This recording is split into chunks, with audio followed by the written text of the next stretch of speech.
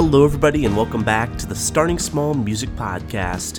I'm your host, Justin McCormick, and today we have a very special guest with us. We have the drummer for Dylan Scott, Darrick Cline. We filmed this interview backstage at the Belasco Theater here in Los Angeles on the opening night of Dylan Scott's new Amen to That tour. Darrick and I talk about him growing up in Kentucky, getting his first drum set at age 7, and how he got his start in music playing in church with his brother. We also talk about not only touring with Dylan Scott, but having the opportunity to record drums on Dylan's projects as well, and the first time he heard himself play drums over the loudspeakers at Dodger Stadium. I had a great time talking to Darrick. This is honestly one of my favorite interviews. I hope you guys enjoy, and we'll see you at the end. Just keep a smile on your face and it'll be okay. Try not to be bitter, you gotta do it either way. Keep a smile on your face and it'll be okay. So when life throws a jab, you gotta duck out of the way. What's going on, guys? Welcome back to the Starting Small Music Podcast. Today we have Darrick Cline, drummer for Dylan Scott. How you doing today, man? Doing good, man. Thanks for having me on. No problem, man. Glad to have you. So, getting around your story, you grew up in Franklin, Kentucky. What was your childhood like? Franklin's a really small little town. It's like agriculture and sports. Yeah. So, actually, it's pretty dope. I got my Kentucky Headhunters shirt on today. I don't know how many people know who the Headhunters are. So, they're from like 35 minutes from Franklin. Oh, no way. They're a little small town in Kentucky, too. And so, like, there was some of that. But mostly musically, my dad plays bass. My great, I don't know how many greats, aunts played dulcimer in the Grand Ole Opry. Cora Cline's her name. And so that's pretty cool. She's in Country Music Hall of Fame. Wow. So we've got a musical history there. But growing up there was played baseball and played drums. Wow. That was the two things. And so my brother and I were then and still are heavily involved in our church in Bowling Green, Kentucky. That's where I live now. Yeah. So Bowling Green's like 45 minutes north of Nashville. We're real close there in Nashville. But anyway, that's what it was like. Sorry, that was a roundabout way of saying it was. My dad does commercial farming and plays music. So I was around that. I was around baseball, and I was around music. Hey, what better way to grow up? I mean, I agree. Now, your dad sang a lot of Southern gospel around the house, right? I heard. Yeah. So how did that early music influence kind of your taste in music? So what's cool about my dad that I tell people is my brother and I both got the first record my dad brought home to me. I say record CD. Was Back in Black, AC/DC. Oh, yeah. Which is, I mean, if you're a musician, that's just especially drums, that's just man, they're just the tightest band. For sure. No show them, this meat and potatoes. And so he brought that home to me, and so that was the first, rock music I had heard. And so before then, like you just said, was mainly Southern gospel, so I got both sides of the spectrum really fast. Yeah. And my dad plays bass, sings tenor, and was in a Southern Gospel quartet for tons of years. That's dope. And that's actually the first traveling gig Garrett and I did, as we would go play. Saturdays, Sundays at churches, Southern Gospels. Oh yeah, so going around town doing different churches? Around different small towns in Kentucky, and I wouldn't call that necessarily touring, but I mean, the group that we played with, my dad's group, when we had a band in the trailer, we played. Yeah, you were getting your feet wet. We played a ton, and that music, because I follow Jesus too. That music, this holds a really sweet place in my heart because I learned so much about music and about Jesus, growing up playing and listening to that music, and we did it as a family. So my dad played bass, I played drums. Garrett, who plays bass, as I think is the best bass player in the world, played acoustic guitar and keyboards, and then it was 4 guys singing. So we did it as a family. And my uncle played guitar. Well, no way. So we did it as a family. So it was pretty cool. Yeah. Now, would you think that the Back in Black albums what made you interested in playing drums, or was it already in Southern gospel stuff getting you want to? My dad. Well, when I was a lot younger, my dad had a group that had a drummer. And I was just so fascinated with drums. Always had been. And like I said, grew up around going to my dad's concerts, doing that kind of thing. Being at a church, that music is an extremely important thing at our church. And I was just always enamored with it. And I just told my parents when I was probably 6. I was like, I can play drums. Pretty arrogantly, but I was like, hey, I can play drums. You just knew it. And my 7th birthday, they got me a drum kit. We're talking like a toy kit, or like I'm they got you a talking real about kit? like a real kit. Yeah, you know, and that mom and dad brought home a real kit, sat down, and most drummers have this story, but I just kind of naturally had the 2 and 4 thing, you know, and so that's where my playing actually started at 7. This turned 30 last Thursday, so that's 23 years. Is that 23 years? Jeez, never was good at math. 23 years. Me neither. In fact, funny math story, real quick. My math teacher in college, I made it through 2 years of college for Dylan Scott College. I'm sure we'll get to that. Yeah. But my math teacher, so I was in 116E. I know what you're thinking, like 116E, that's like for special. Like, that's like guys that are really challenged at math, okay? And my professor taught Garth Brooks at Oklahoma State. No way. Which was kind of cool. Yeah. And so I had told her, I didn't know it was going to be country music that I was going to be able to be in professionally. Yeah. But I was really struggling in there, and she was super sweet, like the sweetest lady. And I cannot remember her name. But I told her she's like, well, what do you want to do? You know, like, what are you striving for? And I basically told her, I'm at college until I can figure out how to get on the road, you know. And so she was super kind with me, and she made a 60. You had to have a C to pass. And she made a 60 to a 70 a C. And I made a 61 in the class. So she hooked me up so I could pass that class. Anyway, I know that was a long side story, but... I bet you're the same way, though. I had a few high school classes where I kind of just charm them into, you know, just boosting that 1%, you know, just... For real, but she was so cool, man. She was so cool. And yeah, she curved everything. So it was like, okay, I'm going to make 60 to 70 a C so you can get out of here, basically. so shout out to her. There's nothing like I feel like a bassist and drummer's, connection is so important. I agree. Between your brother and your dad, who has the tightest connection, when you're drumming with them? Oh, man, that's tough. I haven't gotten to play with Dad in a while. Because he's kind of, settled back into, Garrett's got kids, and so he just likes watching us and watching grandkids play. But, Garrett and I just have, we've just played forever together. Yeah. And so, I'm just going to have to say my brother just because, we play with Dylan together. We play at church together. We play, so many things we do. We even, there's some new artists. Trevor Martin's one of them. He's a good buddy of ours who's starting to get going in town. Yeah. And we played on all his records, and we just get to do it together. So it's not fair that we're blood and we get to do everything together, you know? Yeah. So I might say Garrett. Yeah. Now, was it high school years? Did you guys start doing anything locally, or was it just church at that point? So church is super important to us, and if you've ever seen our social media and whatever thing, we follow Jesus, and church is a lot of guys say that they got started in church, and I hate that because when Garrett and I are home, we're still playing at church because that's important to us, Right. And so I don't want to use the term or the verbiage started in church because we're still playing in church. Yeah. So we did play. We played worship on Sunday mornings and Wednesday nights and youth group and all that kind of stuff. And then we actually had a little rock band called Micah, and it was me, Garrett, Garrett's wife, my sister-in-law, Jack, JCQ, Jack. JCQ. Yeah, Jack, short for Jacqueline. Yeah. And another buddy of ours played guitar, and we just were probably maybe a little too much like Paramore, but that vibe, pop punk, kind of rock type thing. And we did that. Man, we did that from I was in middle school until I was a freshman in college. And the guy that played guitar with us moved to Louisville, Kentucky, which is a couple hours away from us, so we're I guess the band's over. So that was kind of a sad, everybody that's been in their first rock band or band was when it ends, it's heartbreaking or whatever. Totally. But what's funny about that, so Garrett and Jack and I regrouped and started what now is Cline Music. Right, yeah. Which is our worship project. And that's what we've been doing. For sure. Yeah. Now, coming out of high school, you were talking about how you went to school. Yeah. Went to school for marketing, right?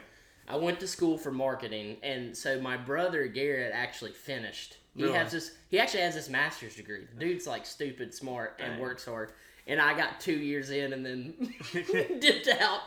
But yeah, marketing was my original goal. Now, did you have some thought into it, like, this is going to help me maybe grow my music career? Is this like something your parents are like, you just going to marketing? Man, no, man, my parents are this, I know everybody says this, or most people say this, and I do feel bad for the people that can't say this. But my parents are the best parents in the world. Yeah.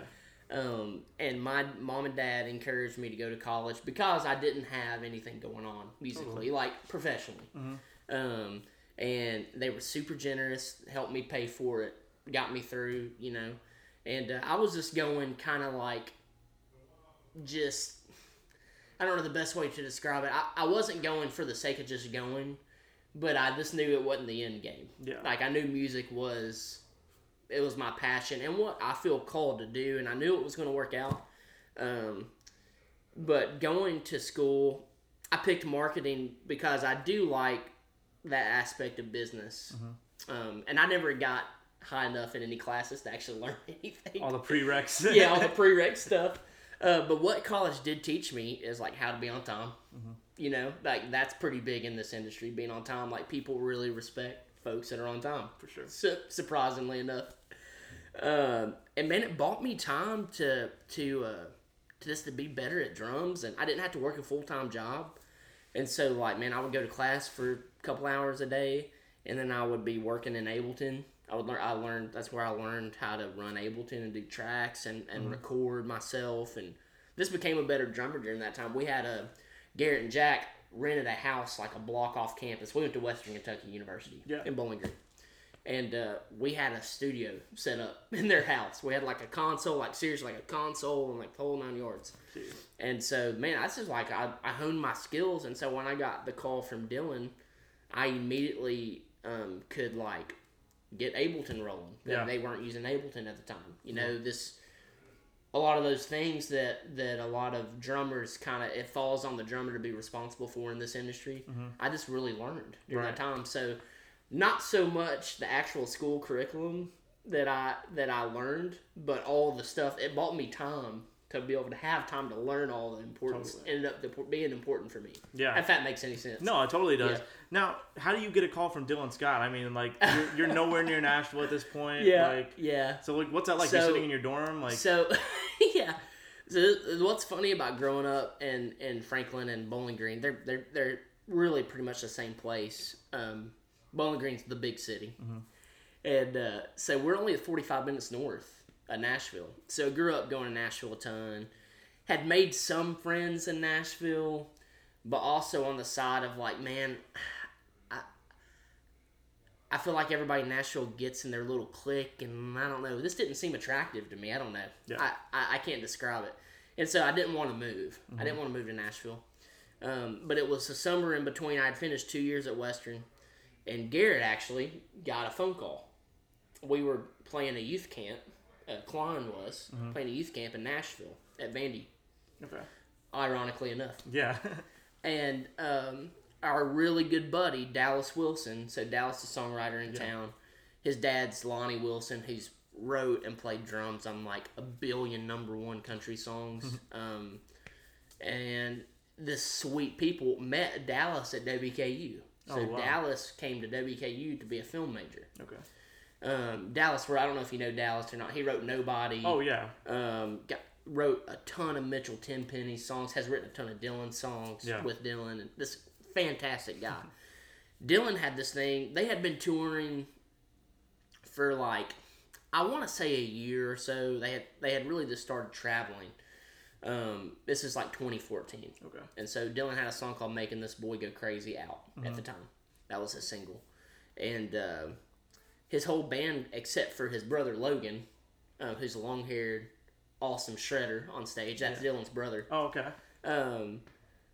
They all left to go do another gig. It was kind of a weird thing. Weird. And they had a drummer come in, but needed a bass player, and Dallas and Lonnie recommended Garrett. Oh, no way. And so Garrett Dylan called Garrett. Literally, it was like, hey, like if you want the job, it's yours. And Garrett's like, okay, yeah, sounds good. Wow. And no tryout or anything. And so I'll never forget it because it was such a cool moment because Garrett and I just dreamed of touring our entire life. It's what we wanted to do, you know. Right. And I'm not gonna lie, I was a little bummed like that I didn't get the call too, you know. Yet at least I didn't know. And so they actually flew out to California out here to open up for Little Big Town. Okay. And they had a drummer. And on the way back, I think Garrett was in the airport. They were in the airport on their way back. And Garrett's like, hey, Dylan's going to call you, like, tomorrow. I just want you to know. I was like, oh, okay, cool. I'll never forget it. I was sitting in Franklin, Kentucky at the Mexican restaurant with my parents eating. And was like, oh, okay, cool. And so basically that drummer, this really was a nice guy, I think. This didn't work out. Yeah. You know, and didn't know Ableton. Mm-hmm. That was kind of a big thing, and I did know Ableton well. And so Dylan called me like that Monday or Tuesday. I was like, hey, man, you know, your brother speaks highly of you, which is nice to have my brother, you know. Yeah. And I was like, that sounds awesome. And so Dylan Logan and the other guitar player at the time, because it was a super small camp at that time. I mean, it was just like 5 of us driving a van. Came down to Bowling Green, and we rehearsed at my church. No way. And I've been with Dylan ever since. And so shout out to Dallas and Lonnie for recommending us, and we're this really sweet guys, man. Dallas, if you can ever get Dallas on here, man, he's just like the sweetest guy. Dallas, you heard? Come on the show. I bet he will too. He's a super awesome guy, super talented, man. That's number ones left and right now. But man, that's the origin story. And so we've been with Dylan now for going on 9 years. Yeah. So pretty wild. Been a wild ride. So what does it mean to you to get trusted to play on some of his session stuff too? I mean, you know what I'm saying? Like some guys only get to play on the road, but like you literally have number ones to your name now. Like, it's crazy, man. It's humbling, and it's gosh, man, this like big shout out to Dylan and the guys that were producing him at the time. For sure. One of the main guys producing him at the time just really came and watched us play and like just kind of liked the grit of what we did live. Mm-hmm. And so, man, they invite us to come in and were super patient with us. And man, over the course of like a year, we made that first album, Dylan Scott debut album. Mm-hmm. And or the self-titled one. I think we recorded like 25 songs for that album. I mean, we were in the studio like every other week doing 3 or 4 songs a week in between van touring, which I don't know if you've ever done van touring, but it's not easy. I bet. You know, it's because, you know, you're driving yourself, you know, like on a bus, or even I know this week's a different situation because we're in LA starting this tour. But like the bus came out here and we flew out here and met the bus. I didn't lose a day at home. Right. You know. That's smart. In the van, you know, it's like, all right, man, we gotta head to LA. Okay, we're gonna start. We're leaving 4 days. Sunday. Yeah, we gotta headed out here Sunday. Oh my gosh. So man, but yeah, they were the super generous. Jim Ed Norman is the guy's name, and he's just a legend. Look him up. Yeah. In the industry, he's super cool. It's like, I feel like he's our musical granddad, kind of. Like, he's a super sweet. But he just took time and worked with us, and this taught us so much. And him and then 2 of the engineers over at Curb Studios, Dave and Craig, that are still there. They're just really sweet guys and good friends of ours. Mm-hmm. Just really patient with us, you know. Yeah. And we got to make that first record, and then I also played on the Nothing to Do Town EP. Right. You know, so it's got Nothing to Do Town, Nobody on it. And so all bangers. This really, really fortunate. The track on that EP that is a sleeper is Look at Us Now. That's got we did like 4 drum takes on that, and they're all in there. No way. In there, like 4 different parts. I'm going to re-listen to it now. Listen to it. Really fortunate. And so this is really cool. So I've gotten to be a part of like 5 top 40 singles, and almost 3 of those being number ones, and it's just really cool thing. I bet. Yeah. Now, what's it mean to you to be back in LA tonight? Because I mean, it seems like it's a special place for you. It was when you got called out, and I saw that this is like where the first time you guys heard yourself on the radio. Oh, too, gosh, was out in LA. Like, yeah. So what's it mean to be out here playing the Belasco tonight? Dude, I love LA. Like my favorite band for the past probably 3 or 4 years is that band Lanny. Oh yeah, yeah. You know those guys. Oh yeah. and so they're LA based, super LA based, and all their songs have like that LA touch. And so I've just kind of like become fascinated with LA. Yeah. Yeah, it's just cool because like growing up in Kentucky, Franklin, it's like I always knew I wanted to do this, but like when you come to Los Angeles or New York City or Chicago, and you're like, dang, I'm really doing this. Yeah. This is kind of wild. And so LA always feels like that for me. Also cool now too is a really good buddy of ours, Myers Leonard, lives here now. Oh really? So he's a good buddy of ours and plays in the NBA, basketball player, and so he it's like he like just comes and hangs all day. So this makes the day better because tour can get monotonous. I mean, it's super cool. But we've been doing this, the core group of us have been doing this for almost 9 years together now. And so, like, you got to find new things to enjoy about every time. I've been to LA a million times. Right. So it's like you find something new to enjoy every time. Yeah. And so today was like, man, he came and hung out and then got to do this with you today. So it's like made a whole new special thing.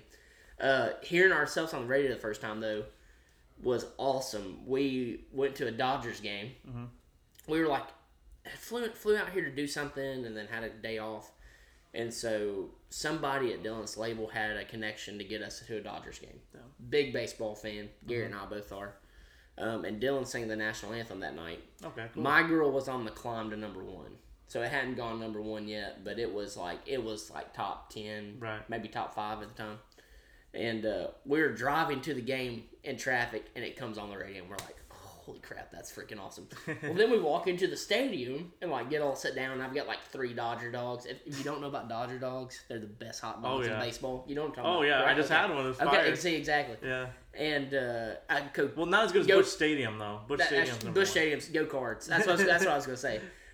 But then they start playing My Girl over the system in Dodger Stadium. I'm just like, gosh, that is, that's like me playing drums. That is crazy.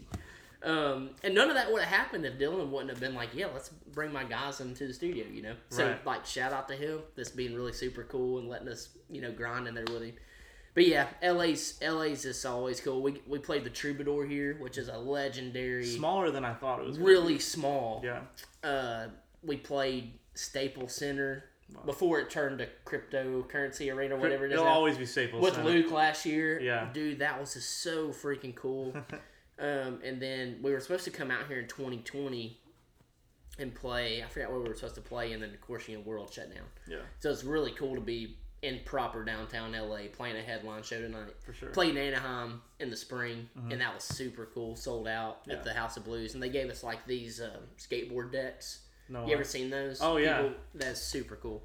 But I love it. I love LA. I mean, that has to pump you up too. I literally just walked in. There's literally girls wrapped around the building, like It's just waiting crazy. to come in. It's wild, man, and it's been so cool to be beside Dylan and behind him and be with him, and he's brought us along with the growth. I mean, like seriously, I can't say enough good things about him and how he's just taking care of me and the rest of the band guys and let us be a part of this. Like it's not just. It's not just I work for Dylan Scott. He makes it feel like I am a part of this, all of us. And that's I can't say enough good things about him in that respect. And it's cool, man, because we started driving this little black E350 Ford diesel van for like 3 years and grinding it out. And we just did it like the old school way. And radio loves Dylan now. Yeah. And he's had another number 1 new truck and it's just like, but it just took a long time to get there, Right. And so, man, we've played to 20 people, we've played to 5 people, we've showed up and played for 100 people, and then it's cool to go from there to then we went to the Sprinter van, and then finally the tour buses and stuff, right. and being able to play a sold out show in Los Angeles, and I think like the whole this weekend sold out. Wow. It's crazy, dude. That's awesome. awesome. We're playing like here in Bakersfield and Phoenix, Arizona. I mean, it's just, I don't know. It's just so cool. It's hard to describe the feeling because we still kind of like, I'm starting to get the jitter now. It's 6:05. We play at 9. I'm like, man, is anybody even gonna be here tonight? Like, you know what I mean? Yeah. And it's like you said, there's people lined up around the corner. So, oh yeah. Man, but this back to Dylan. I can't say enough good things about like him letting us be a part of this. For sure. Yeah. Now, you're talking about all the road, like, gigs you've done and, like, traveling with Luke Bryan and stuff. Yeah. My question is, like, even with all the festivals you've done, who has the rowdiest band in country music? Rowdiest like, band just backstage, in they're country going music. crazy. That is funny. I could get in trouble for this. Rowdiest band. Our whole crew we're pretty tame. Yeah. Pretty much all of us are married or I'm engaged, and I'm already an old man anyway. I just turned 30, so like I'm already running on 80-year-old knees. Oh, that's not true. Yeah, it is. So I'm trying to think. We're gonna have to come back to that one. Oh, okay. I don't know. Gosh, I don't know. He was about to say somebody. Yeah, I don't want to get anybody in trouble. I'm kidding. I will That's say, all right. let me answer it with this though. The best tour we've ever done is that Luke Bryan tour last year. Sure. Man, they are the sweetest people in the freaking world. Mm-hmm. Kent Schlusser, Luke's drummer, just like put me under his wing. I learned so much from him on that tour. Yeah. We all did, man. I feel like Dylan learned so much from Luke, and it's so cool because Luke is like kind of like the biggest thing in country music still. Oh, right. He's been around for so long, and he's still one of the top guys. Yeah. And man, you would think we didn't know what it was going to be like going into that tour. Like, is it going to be kind of like, there's some tours that you do, and it's kind of like, hey, you need to stay in your side of the green room in that area, and no. It's all doors open. We're a family. It was super cool. That's awesome. I don't know if I know the rowdiest. I'll tell you the rowdiest tour is Farm Tour. Farm Tour is crazy. We did a Farm Tour with Luke last year. Jeez. And man, the amount of people that show up in the middle of nowhere is wild. I bet. Yeah. Now, I like to close all my interviews by asking, what's a piece of advice you've learned along your journey that you'd give to someone younger, like looking up to you right now? Oh, man, I've heard this a lot lately, and so it's not an original thing, but it's true. Is bloom where you're planted. Like you can look at my life and my story so far. My journey in life is I didn't drop everything and move to Nashville because I didn't feel like that was the right thing to do, and here I am working in Nashville every week with a gig with a guy that's been very successful. We can so easily get distracted by like what's next for me. Like even with you with this podcast, how do I grow this podcast? Is there another podcast that I could jump on? Yeah. And you can apply that to anything in life, whether you're working at a 9-to-5 or are a musician or you're doing a podcast or you're an artist. I mean, it's all those things, and really this being thankful and having gratitude for where you are right now. For sure.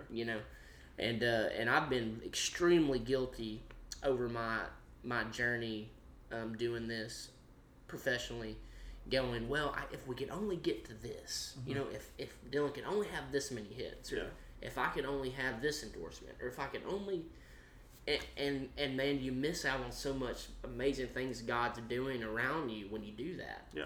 And so bloom when you're planted. That's kind of been my life motto, and so many things in my life have God has worked out because I was just patient and stayed planted where I was. Sure. I've gotten to be a part of quadruple platinum songs. Met my future wife this right where I was planted. There's so many things. I mean, I could list a million things and you would have to like edit all this. I don't want to do that. But that's I would say that's my solid piece of advice. And this is a side note. I think this is given. Man, this would be cool. So many people in our generation. How old are you? 20. So you're 20. So I've got a decade on you. So I'm speaking to your generation right now. Because it doesn't seem like that big of a gap, but it is. It's crazy. Like, life for 20 to 22-year-olds. We have a couple of 21-year-olds traveling with us on the bus, and like, that's when I realized I was like, okay, I'm like getting older. Like, things are different now. Man, this dadgummit, be nice to people. Yeah. Don't be arrogant. I ruined so many friendships or could have been friendships by letting my arrogance get the best of me. Just be humble and be kind. Be nice to people. Yeah. Put your yes on the table. Somebody asks you, you message me randomly about doing this podcast, like, heck yeah, why not? For sure. You know, so you just never know. You just never know if you just be kind and have your yes on the table, what God's gonna do. You know. For sure. And so that's my other side piece of advice after the bloom. Just be nice, right? This be cool, dude. This be cool. That should be a T-shirt. That's cool. Side note, your C4th app. Yeah. I don't know those guys, but I got on some random Spotify playlist the other day, and Queen of Daytona Beach was on it. Oh, that is a fire song. Dude, you have to check out their new one. They have That's What I Get for Loving You. Okay. Oh my god. I'm gonna check it out. They'll have you crying. Okay. Well, guys, there you have it. My conversation with Darrick Cline. Darrick, thank you again so much for coming on the show. I had an awesome time talking with you. Everyone go follow him on Instagram at Darrick Cline. And make sure to come back next week to hear my conversation with Jake Summers, the drummer for Luke Combs. Check out Starting Small Music on YouTube to see all the video content from our interviews. And also, follow Starting Small Music on Instagram at Starting Small Music, and let us know who you'd like to hear on the podcast next. And remember, everyone starts small.